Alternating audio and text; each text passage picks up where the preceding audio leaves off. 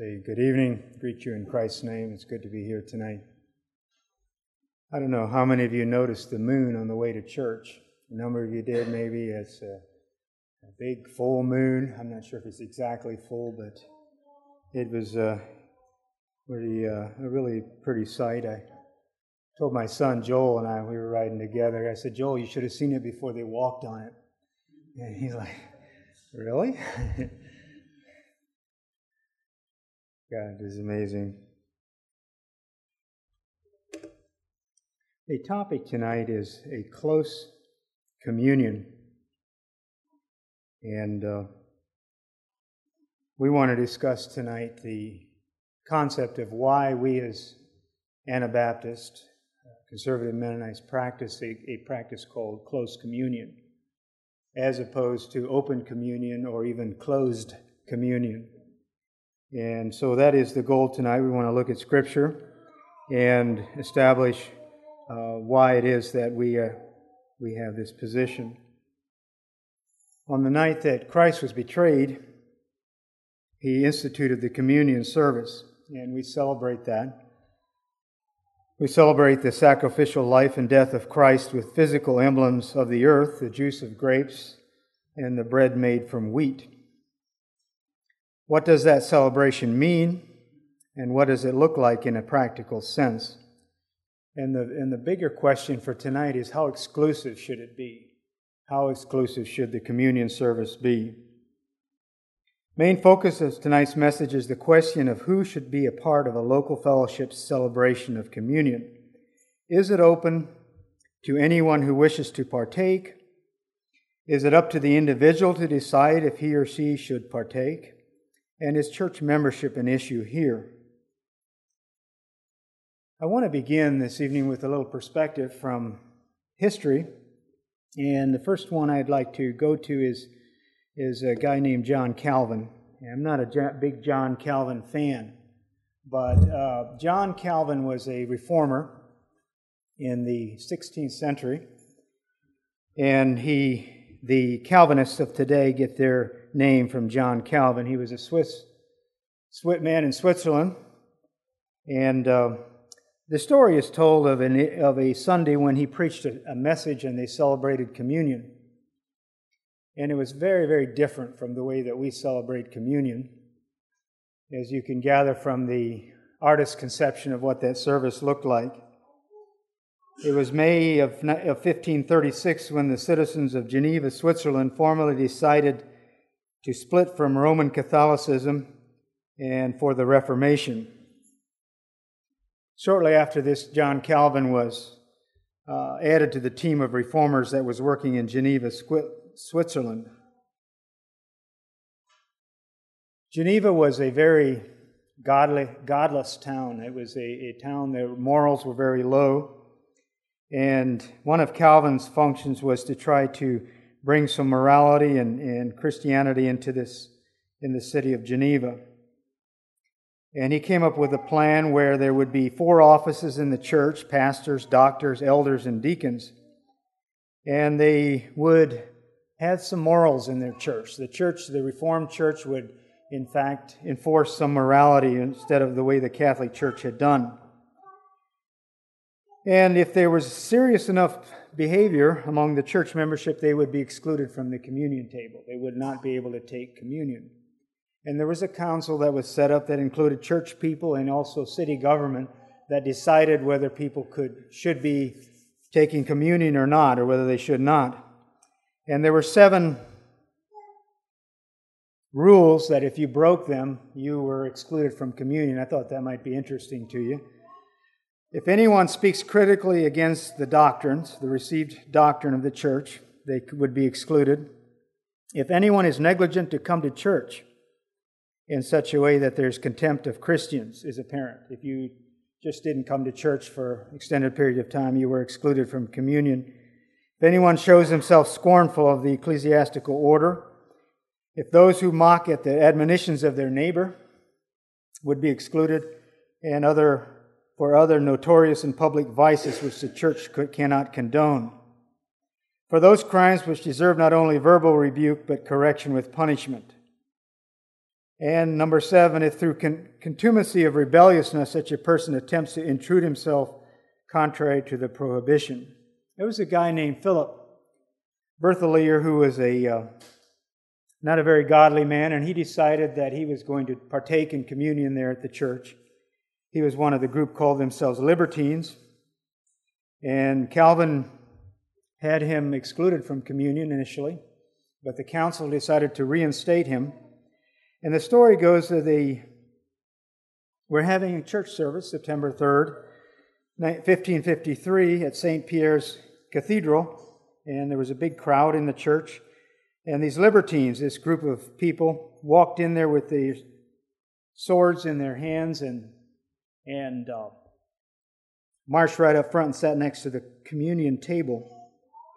And Calvin, probably shaking in his boots, delivered the communion message, and then walked down to the communion table and put his arms right around the emblems. He put his arms around the emblems. And this is what he said. These hands you may crush, these arms you may lop off, my life you may take, my blood is yours, you may shed it, but you shall never force me to give holy things to the profane and dishonor the table of my God. These words hit the Libertines like a thunderclap, and those who had entered the church so proudly now left it very ashamed of themselves. This was the incident that John Calvin was involved with in 1553. Down through the years, the Protestant church, groups of the Protestant church were very concerned about the table, the Lord's table. Especially in Scotland, the Reformed church, they were so concerned that you were worthy to eat the table that they would issue their members a little token. You had to go through a vetting process, and if you passed all the tests, you were given this little token, which enabled you to partake of communion. So as you came into the church, you had to show this little token. And I went looking for it online, and you can buy them on eBay today. These communion tokens from the 17th, 18th century of Scotland. And they'll say nice little things like about communion on there, and you are worthy. Down through the years, the Anabaptist tradition has been to practice close communion. From the 1500s, I went back and did some research. Back around the 1500s, the Schleitheim Confession of Faith, on down through the years, the Anabaptist tradition has been to practice a close communion where those who were not members of the church, had not made some special arrangement, or were not part of what they call like precious faith, were not allowed to partake of communion. Fast forward to today. I was down in San Antonio, Texas a few years back at a church, and this was Oak Hills Church in San Antonio, Texas. And I have nothing particular against Oak Hill Church in San Antonio, Texas. It's Max Lucado's church. Some of you know Max Lucado's writings. He writes some very nice books, Gentle Thunder and different ones that he writes. And I really appreciate his writing. And I was down there on a work-related trip, and I said, let's go to Max Lucado's church. And we had a nice service there. And I got to hear Max Lucado speak. He spoke just like he writes, very gently, very nicely. But the thing I wanted to mention tonight about that service, it's very typical of the modern mega church or more liberal Protestant church in their celebration of the communion service. And it's like the church is set up very conveniently. It's kind of reminded me of a mall. Okay, you walk into the foyer of a mall, and there in this church there was a bookstore, there was a coffee shop, there was all kinds of neat little things that you could do as you began your Sunday experience. And then you walk through from the foyer area into the assembly, and this is what it looks like. This is a picture of Oak Hills Church in San Antonio. Large mega church, many, many rows of people. There's a stage there where the speakers will come out and speak, and the worship band, I assume, will provide a worship experience. And I went to their service, one of their several services I think they had during the day. And you walked in there, you were seated. They sang, the worship leaders sang some music. I'm not sure if we sang with them or not, but anyway, and then the pastor would come out and preach a message, and then they would do the communion service. And they were very efficient at it. They would have their ushers walk down the aisles with these trays. Okay, you walk down the aisles with these trays of little glasses with the juice in there, and they would walk down the aisle and they would pass the tray down through the aisle, and you could, as it came by your seat, you would pick up the little plastic container of juice and partake of that, and then they would come down through there with the tray of crackers, the little wafers that they used to celebrate the bread. All fine and good. I never could persuade myself to partake of communion in that setting. And I don't know if I could define at that time exactly what it's all about, but something just seemed terribly wrong with this way of doing communion. And as I was actually preparing to share on this topic, I started thinking about what it is that the modern, more liberal Protestant churches do with the communion service that is so wrong. And I came to the conclusion that it is that they are providing a service for people to where you can self-serve communion to yourself. You're basically serving yourself. And you're partaking of the emblems, and your relationship is with God, hopefully. Hopefully you have a clear relationship with God, and you are, in fact, partaking of the bread and the juice, and you're partaking it in a sense that you are relating to God on a one-to-one basis. And it very much fits the culture of modern America, where we are very individualistic. We go to the mall and we want instant results. We want to pick up what we need and we leave. We go to whatever and we want self-serve. We go to the vending machine and we put in our money and we get out our product and we're all set. And the modern megachurch, I can't say that all of them are like this, is kind of like that.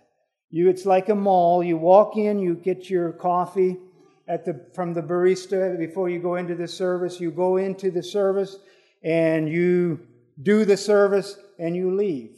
And you didn't really celebrate communion. You didn't. I'm convinced that you did not really celebrate a biblical communion. The church is not there to provide a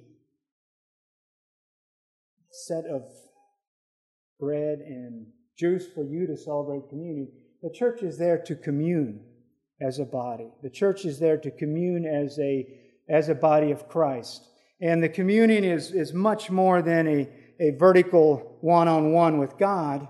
It is a one-on-one with God. It is that, but it is also a communion of believers. It is a drawing together, a common union of believers. And I think that, in a nutshell, forms the basis for my belief that there should be a close communion and not an open communion, because it is not a self-serve thing. It's not a one-on-one with you and God. Okay, there are three basic ways that I'm aware of to celebrate communion as far as participation in communion. There is what is called open communion, and defining that is something like this: admitting to the communion all persons who feel themselves worthy to partake of it. And that's by and large what is practiced today in many of our Protestant churches, is an open communion. You decide whether you feel like you're all right with God and you partake of communion. The service is provided by the church. They give you the blessing on it. They give you the wafers. They give you the wine or the juice, and you partake of it. It's open, but you make the decision, you yourself, am I good with God? And therefore I will or will not partake of this communion. That's open communion. The second one is I went too fast there. Second one is closed communion. And I was amazed at how many of the conservative Protestant churches do practice closed communion. Many of the primitive Baptists, I think, would probably be one of the bigger groups that practice what they call closed communion. And basically what they say is you have to be a member of this church in order to partake of communion. You come from an identical church down the road as far as doctrine and in practice and everything, but you can't partake of communion even though you are there in good standing and all. It is reserved only for members of that church. And that is what closed communion is. The close communion, and I took this definition from Daniel Kaufman's book, Doctrines of the Bible. The communicants are confined to those of like precious faith, acknowledging the jurisdiction and oversight of the church having charge of the communion. That is a definition of close communion. You commune with those of like precious faith, and the church does have some jurisdiction over the communion, whether it is served or not. And I believe that's where we basically are as a church, is we do practice communion such that if you are in good standing and you have confessed that you are in good standing and there is no known problem, you can partake of communion. You do your own examination, or if your brother sees something, they are to approach you and take care of that. Along with that, we would provide for someone who is not a member, but maybe here is working toward membership. He or she is intending to join the church. He is there. They are from a similar church of like precious faith, and they are moving toward membership. And also on occasion, someone who is visiting, who knows they're going to be coming and they would like to take communion, and they can make arrangements to have communion. And that can be accomplished. That is close communion. I would like to spend the next little while defining what I think close communion is, and then talk about some of the practical aspects of what that means for us. I want to look at 3 scriptures this evening to establish the doctrine. The first one is 1 Corinthians 10:15 to 22. I would invite you to turn in your Bibles to that as I read. I'm going to be reading 3 passages. I would encourage you to follow along. And this is the main one as far as relating to close communion. What does it mean to practice close communion? 1 Corinthians 10, verse 15. I speak as to sensible people. Judge for yourselves what I say. The cup of blessing that we bless, is it not a participation in the blood of Christ? The bread that we break, is it not a participation in the body of Christ? Because there is one bread, and we who are many are one body, for we all partake of the one bread. Consider the people of Israel. Are not those who eat the sacrifices participants in the altar? What do I imply then? That food offered to idols is anything, or that an idol is anything? No, I imply that what pagans sacrifice they offer to demons and not to God. I do not want you to be participants with demons.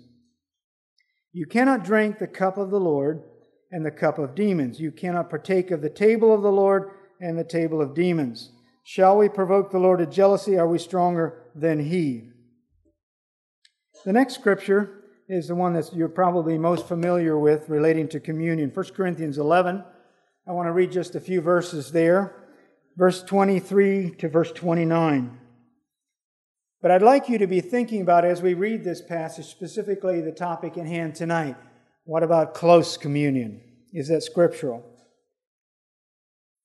1 Corinthians 11:23. For I received from the Lord what I also delivered to you, that the Lord Jesus on the night when He was betrayed took bread. And when He had given thanks, He broke it and said, This is my body, which is for you. Do this in remembrance of me. The same way also He took the cup after supper, saying, This cup is the new covenant in my blood. Do this as often as you drink it in remembrance of me. For as often as you eat this bread and drink the cup, you proclaim the Lord's death until He comes. Whoever therefore eats the bread or drinks the cup of the Lord in an unworthy manner will be guilty concerning the body and blood of the Lord. Let a person examine himself then, and so eat the bread and drink of the cup. For anyone who eats and drinks without discerning the body eats and drinks judgment on himself. Now to 1 Corinthians 12. Notice the progression here, 10, 11, and 12. 1 Corinthians 12, I want to read a few verses there, verse 18 to 27. 1 Corinthians 12 has to do with the body of Christ. And we are the body of Christ as believers. But as it is, God arranged the members in the body, each one of them as He chose. If all were a single member, where would the body be? As it is, there are many parts, yet one body. The eye cannot say to the hand, I have no need of you, nor again the head to the feet, I have no need of you. On the contrary, the parts of the body that seem to be weaker are indispensable.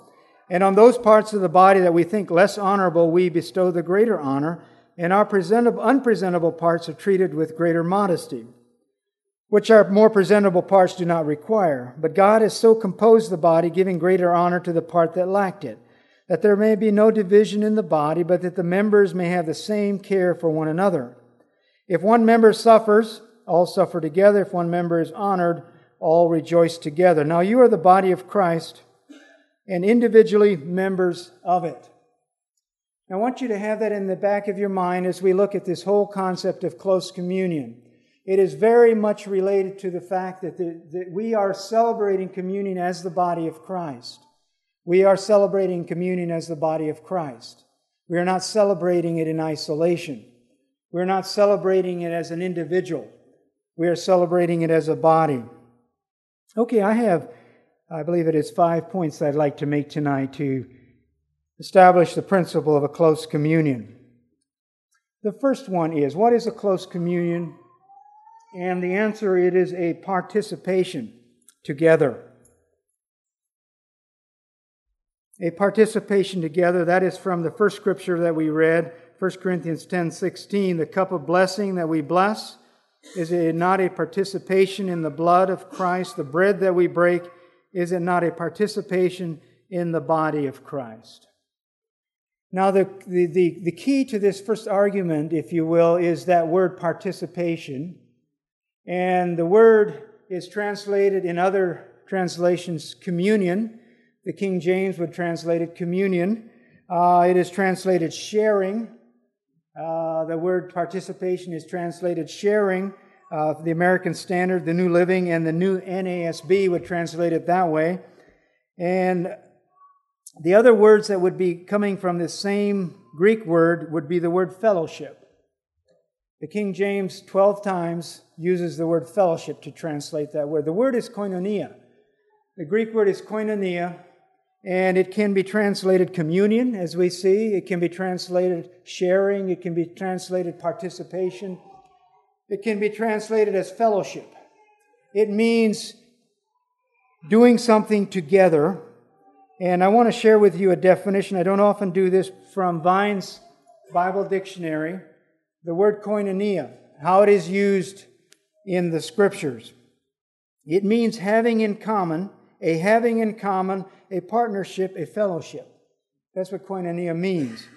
The share which one has in anything, a participation, fellowship recognized and enjoyed. Thus it is used of the common experiences and interests of Christian men. The participation in the knowledge of the Son of God, that's one use. The sharing of the realization of the effects of the blood, the death of Christ and the body of Christ as set forth by the emblems in the Lord's Supper. We would call that communion typically. The participation in what is derived from the Holy Spirit, the communion of the Holy Spirit. The participation in the sufferings of Christ, the sharing in the sufferings of Christ. The sharing in the resurrection life possessed in Christ. And so a fellowship with the Father and the Son. The principle is this. Communion, when he uses that term in 1 Corinthians 10, is a sharing or a participation in something. It is a sharing, it is a communion, it is a fellowship in something. And when we share in communion, one of the things that we most commonly think of is we share in the body and blood of Christ. That's what we're doing when we're partaking of these emblems. They are not the communion. This is one thing that we've got to get firmly in our mind. The little emblems that we take, they are not communion. They are the forms or the emblems. They are not communion. We think of communion as these little objects. They are not. The communion is the fellowship that we have with God. The communion is the fellowship that we have with Jesus Christ when we fellowship in His death, we fellowship in His body and His blood. We fellowship that we partake of it. Literally, we partake of the death of Christ. We partake of the resurrection of Christ. We partake of it. We share in that when we commune. We share in that, and it should become very precious to us. I hope it is for all of us. It's very precious when we share in what Jesus did for us. We're sharing in that. And it is to be so precious to us as we do that.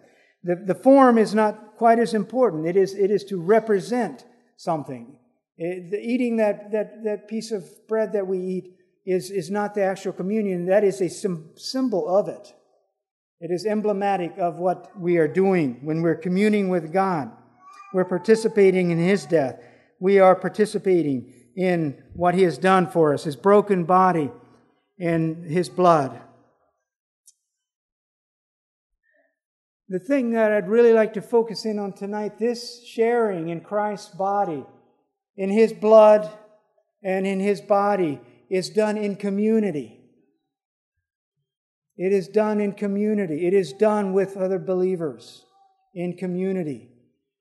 And I use the 3 circles to illustrate that. It is in fact, as we are communing with God, as we are partaking of the communion that we have with God, we are also communing with each other. I think you've sensed that here in this church, haven't you? I have.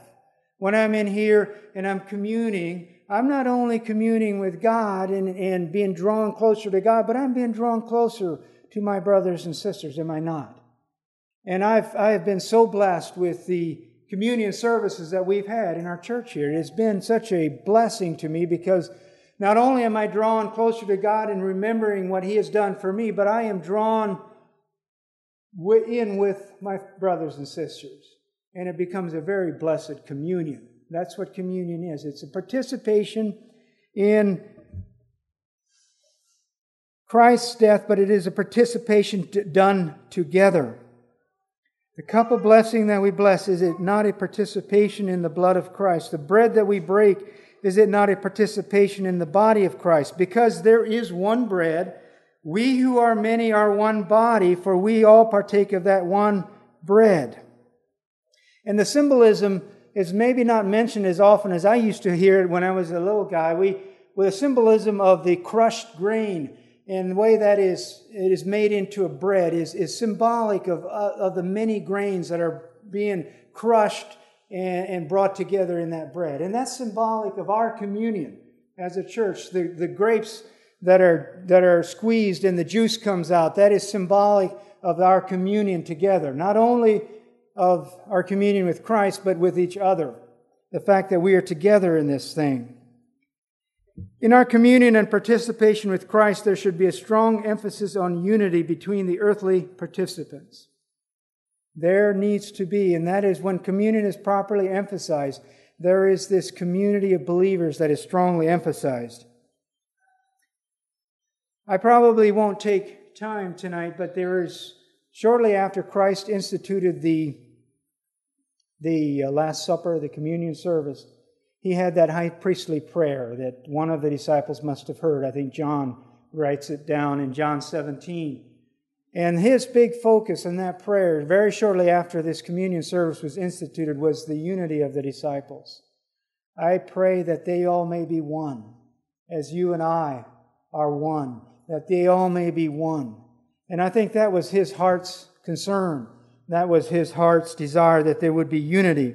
And I think that is, in fact, symbolized by our breaking bread together. That there may be no division in the body, but the members may have the same care one for another. If one member suffers, all suffer together. This is from 1 Corinthians 12. If one member is honored, all rejoice together. Now you are the body of Christ and individually members of it. Our doctrine of close communion is based on the principle that communion is taken in community with the local body that is caring and responsible for each other. We know each other. We have cared for each other. We have shared experiences together. We are accountable to each other. I speak into your experience. You speak into mine. That is as communion should be. So that's the first principle that I would like to share tonight. Communion is a participation together. The second one is that communion is a proclamation together. Communion is a proclamation. And I take that from 1 Corinthians 11, verse 26. It says, "For as often as ye eat this bread and drink the cup, you proclaim the Lord's death until He comes." As we have our communion service, we are proclaiming to all and sundry who may be observing, and to ourselves, I guess, we are proclaiming the Lord's death. We are shouting it abroad, if you will, in a very powerful way. We are proclaiming the death of Christ by sharing together. It's not a secret thing that we do in celebrating communion. You know, there was some talk back in the early church that these were cannibals. And they had their service, and they were eating Christ's body. And people got suspicious about the people. That's not, we don't do it in secret. We don't do it in any kind of closet. We do it openly as a proclamation of the Lord's death until He comes. Family that's here, children, visitors that are here during our services, that's good. That's a good thing. And that's one of the tools in our evangelistic chest, is a celebration of the Lord's Supper. The questions that may be asked by someone that's not knowledgeable and is observing, what are they doing? What are they doing? Eating and drinking. What ceremony is this? What does it mean? We are not hiding it, we are proclaiming it. We openly celebrate the price that was paid for our redemption. We show how much He loves us. We show that He so loved the world. We show the message of salvation in the bread and wine or grape juice. And we continue to show it until the return of our Lord. The other thing that I think that we're showing is our personal connection to each other. In partaking communion, when we are together, we are showing our love for each other. We are showing the connection that we have, the closeness that we have in our fellowship. We are showing that. And those who are observing can see. John 13:35, "By this all people will know that you are my disciples, if you have love one for another." The closeness of the body, the joy that is obvious in our midst is a proclamation. Everyone should be able to sense that deep joy with a thankful demeanor, a quiet intensity of celebration. And we're to keep doing that until He comes back. I've sensed that joy, haven't you, in our communion service? I have sensed it. I've come away from a communion service with just joy in my heart. I felt so blessed. And there's a real joy there, and that and as people can observe that and see that it is a witness to them. It's a proclamation. Number 3, what is close communion? It's a remembrance together. "For I received from the Lord that I also passed on to you. The Lord Jesus, on the night He was betrayed, took bread, and when He had given thanks, He broke it and said, 'This is my body, which is for you. Do this in remembrance of me.' In the same way, after supper, He took the cup, saying, 'This cup is the new covenant in my blood. Do this whenever you drink it in remembrance of me.'" We remember. And I think this is more aptly expressed in our communion messages. It is a remembrance. How soon we forget. We need reminders. The monuments in our lives are there. We have anniversaries, we have birthdays, we have holidays, and we remember. We just came through a holiday on Friday where we remember our veterans. The most important marker for us as believers is our salvation, when we got saved in the blood of Christ in our lives. And we are to remember by a simple ritual. We file up by here and are given a piece of bread. And we go back to our seats and we hold this bread until the lead pastor, whoever's up here doing the service, says, "Let's eat together," and then we eat together. The same thing happens with the cup. A common pitcher, if you will, or container, is then eventually ends up in these little cups, and we go back and we stand together and then we drink together. It's a remembrance together. And it draws us closer together. Yes, it is a remembrance, and that's the primary focus there, but it's a remembrance that we do together. We don't do it in isolation. We do it as a body. We do it together. We remember together. Number 4, what is close communion? It is a together feast. This is one of the more difficult areas of communion and has led to all kinds of heretical teachings over the years. Yes, we do eat the body of Christ. We do feast on the blood of Christ, but we don't do it literally. We are not cannibals. We do it in a spiritual sense, only in a spiritual sense. Jesus is not physically present on earth. He is in heaven. He is in heaven. His Holy Spirit is here in a spiritual sense. We are not partaking of the literal body of Christ. And people gave their lives over the years as they stood up for the doctrine that we believe that this is in fact a spiritual feast that we have, not an actual eating of the blood and body of Christ. It was very confusing. Christ shared it that we need to eat Him. He is the living bread, and many people couldn't understand that, and they turned back from following Christ. It's a very difficult teaching, but as he goes on further, he says, I'm speaking of the Spirit. It is the Spirit that he's speaking about. It's not the literal bread. And as I mentioned, our Roman Catholic friends and others of the liturgical folks would still say that, in fact, it is literal. When the priest blesses it, when he does his little bow down to the casket where the bread is kept, that it turns into Christ's body and blood, I feel that's very heretical. And it should not be something that we indulge in. It's a spiritual feast, and we do it together. It satisfies our hunger. It satisfies our need of Christ. And we feast on Him in community. We feast together. We share the spiritual food together. We worship together. And the communion table is a corporate experience. Its significance is a community sharing together, eating and drinking. It's not a self-serve experience. We share in a common cup, if you will, and a common loaf of bread. We wait for each other and eat together, and we drink together. This is communion. Number 5, and probably the most belabored point that I will make tonight, close to it anyway, is that we share a close communion, and it is a call to accountability. And that is where I believe the open communion does not do the job. Open communion, it does not have in it the accountability factor. When I sat down in that church in San Antonio, just as an example, and I'm not picking on that church, when I sat down there and they passed the wafers down the aisle, and if I would have taken one and ate it and took the juice and drank it, I am not being accountable to anybody. No one around me knows whether I am a murderer. Nobody knows whether I am cheating on my wife. Nobody cares, I should say. They do care, but they're certainly not. There's no accountability for it.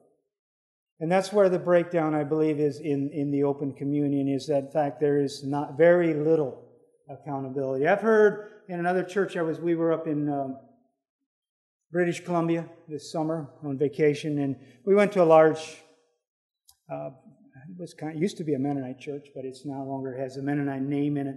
But the pastor there gave a very nice sermon about communion before the communion emblems were passed, and he said, you need to make sure you're right with God, and you need to, don't take it if you're not, and that kind of thing. But there was no accountability. It was still up to myself only, whether I would take or not take. There was an incident that happened here in this very church, and I can still see him here. Dear old brother Milton was standing right up here where I'm standing, and Milton had gotten to know, had a friendship with a lady that she still lives right down here in Gladys, and she came to church a few times, and he must have invited her to come to church. And she came and was here during a communion service, and we try to make it a practice in our communion service, and I think we forget sometimes, to explain ourselves a little bit before we do the communion, that in fact we do practice close communion. And the visitors are more than welcome to be here, but that we would not expect them to partake. This lady, I saw her in the back earlier, and then I kind of observed her as she was there, and I was sitting back, partway back the audience. I saw her come forward, and I saw Milton up front there. I saw the lady, and I saw Milton, and I'm like, oh boy, what is going to happen here? Because she was coming through the line, and dear Milton, the gentleman ever, the nicest man in the world, he was standing up here. What was he going to do? What was he going to do? And he served her communion. I still remember that. It made a real impression on me. And he did serve her communion. But that is where this accountability thing comes in, is in fact how accountable are we to each other in a church body as far as communion goes.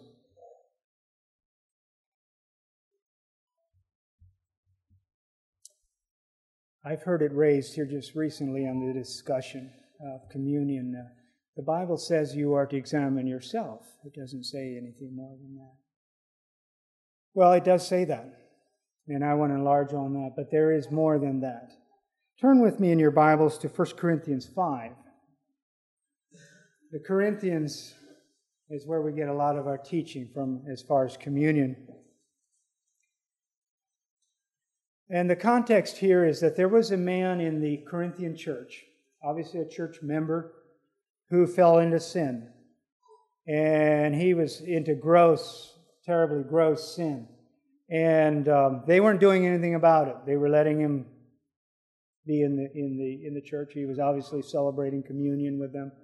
And he was in the church, and they were not taking any action against this man. And we're breaking in here for the sake of time. Verse 8 of 1 Corinthians 5.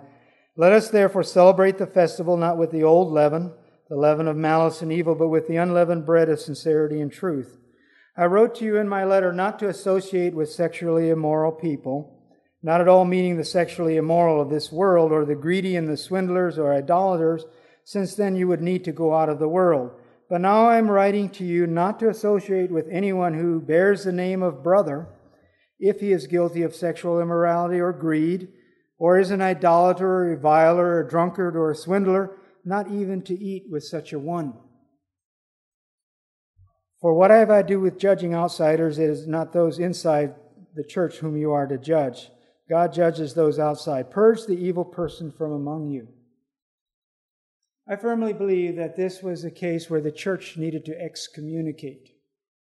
And that's what that term is all about, is to take away from communion someone who is not fit for communion. I don't know if this man was deluded, if he was just sure of himself, if he actually did examine himself. We know that Paul encouraged the Corinthians to examine themselves. But this man, that didn't stop him. He was there. He was considered a brother. He was carrying on in the church. And Paul says you need to excommunicate this guy. He does not belong in your communion. He cannot partake.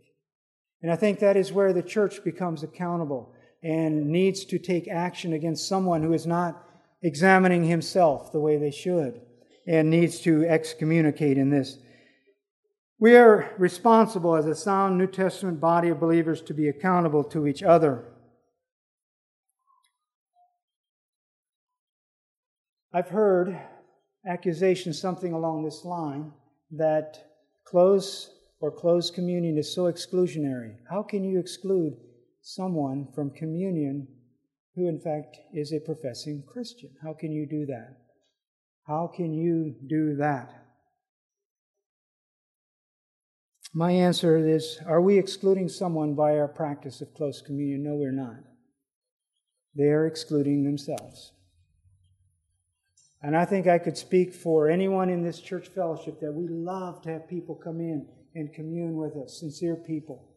We love, the door is open, the handle is on the outside. Come in, please. Come be part of our fellowship. Come be part of our interaction. Come be part of our back and forth. Please come in. We want you here.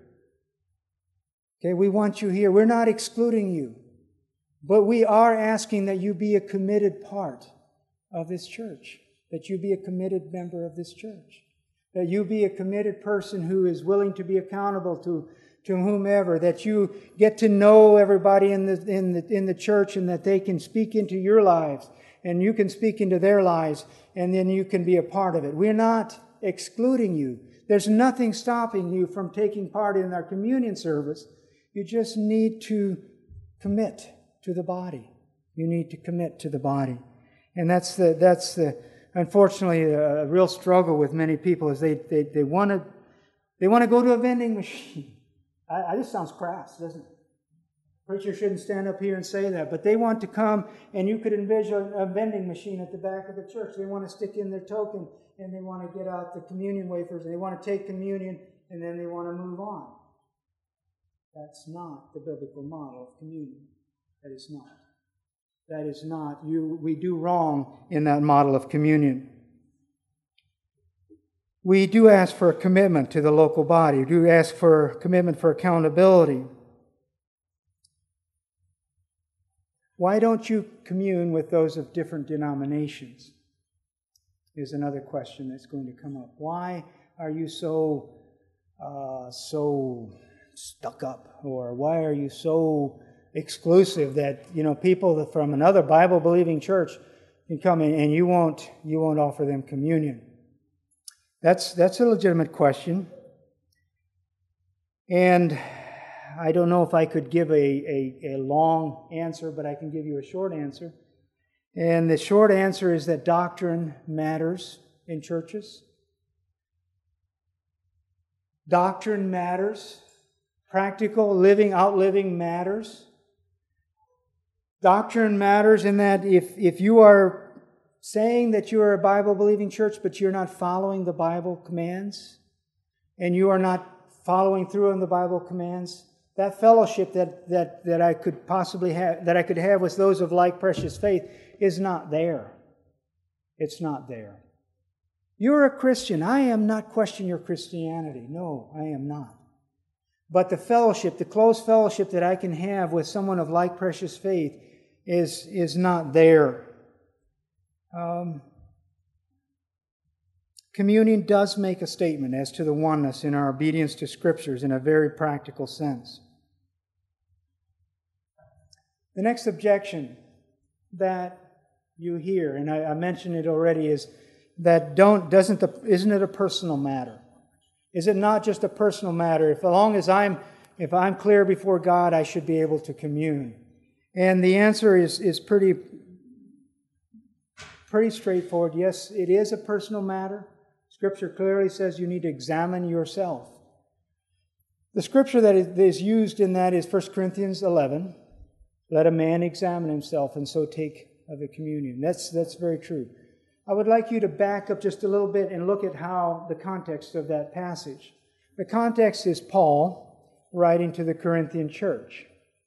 He is not writing to a universal church per se. He's writing to a local church. And within that church, there were people who were not living right, and they were not examining themselves. This was a church fellowship that had within them people who were not right, and they were not examining themselves. That doesn't preclude these other restrictions that we have. It certainly does not. He's writing to a local church.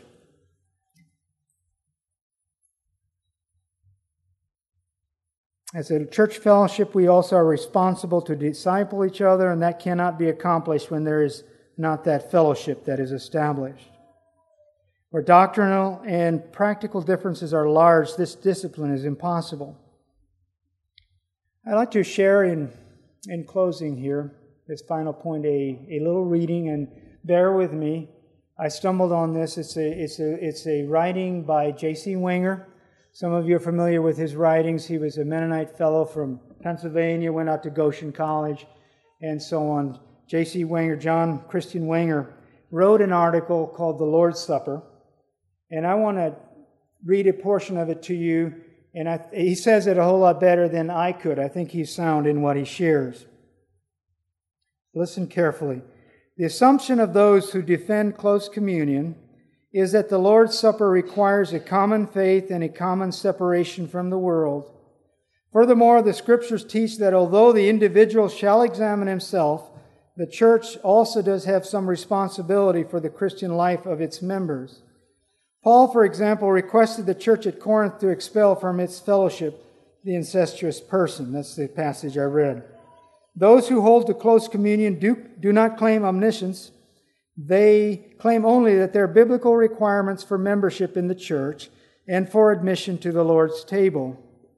A major reason for close communion is that church discipline would be meaningless if only the individual himself were the judge as to whether he enjoyed full fellowship in the congregation.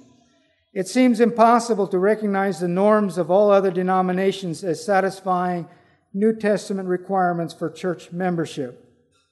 Close communion is therefore in part made necessary by the behavior of some professing Christians, and in part it is occasioned by the sub-Christian standards of some denominations. It would seem inconsistent to refuse communion to a member of one's group for not accepting the discipline of the group, but to offer communion to an individual from another group having no such disciplinary standard.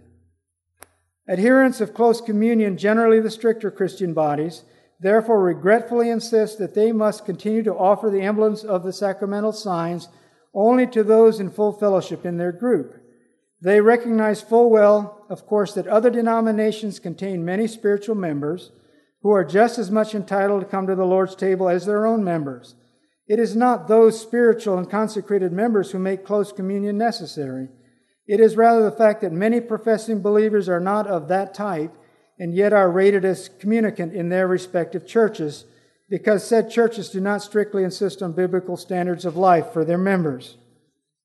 The basic question, therefore, is whether those groups having their present high requirements for membership and communion should lower those standards down to the level of a Christendom which too often appears lukewarm spiritually. Shall the church succumb to the easygoing type of Christian life which is all too prevalent today, or must it follow the Lord in personal cross-bearing and earnest discipleship at any cost? To ask the question is to answer it. Nevertheless, close communion is not something to gloat about. It is a matter of deep regret. It calls for an even greater manifestation of redeeming love toward all men, and especially toward those who are in Christ in the various denominations of Christendom. I want to recap then the points that I made in this message. Summary: why close communion? Number one, the practice of biblical communion mandates. Number one, participating together. We commune together, we participate together. Number two, proclaiming together. Number three, remembering together. Number four, feasting together. And number five, being accountable for each other. That is, I believe, a firm basis for the practice of close communion. That is my conviction, and I trust it's most of yours.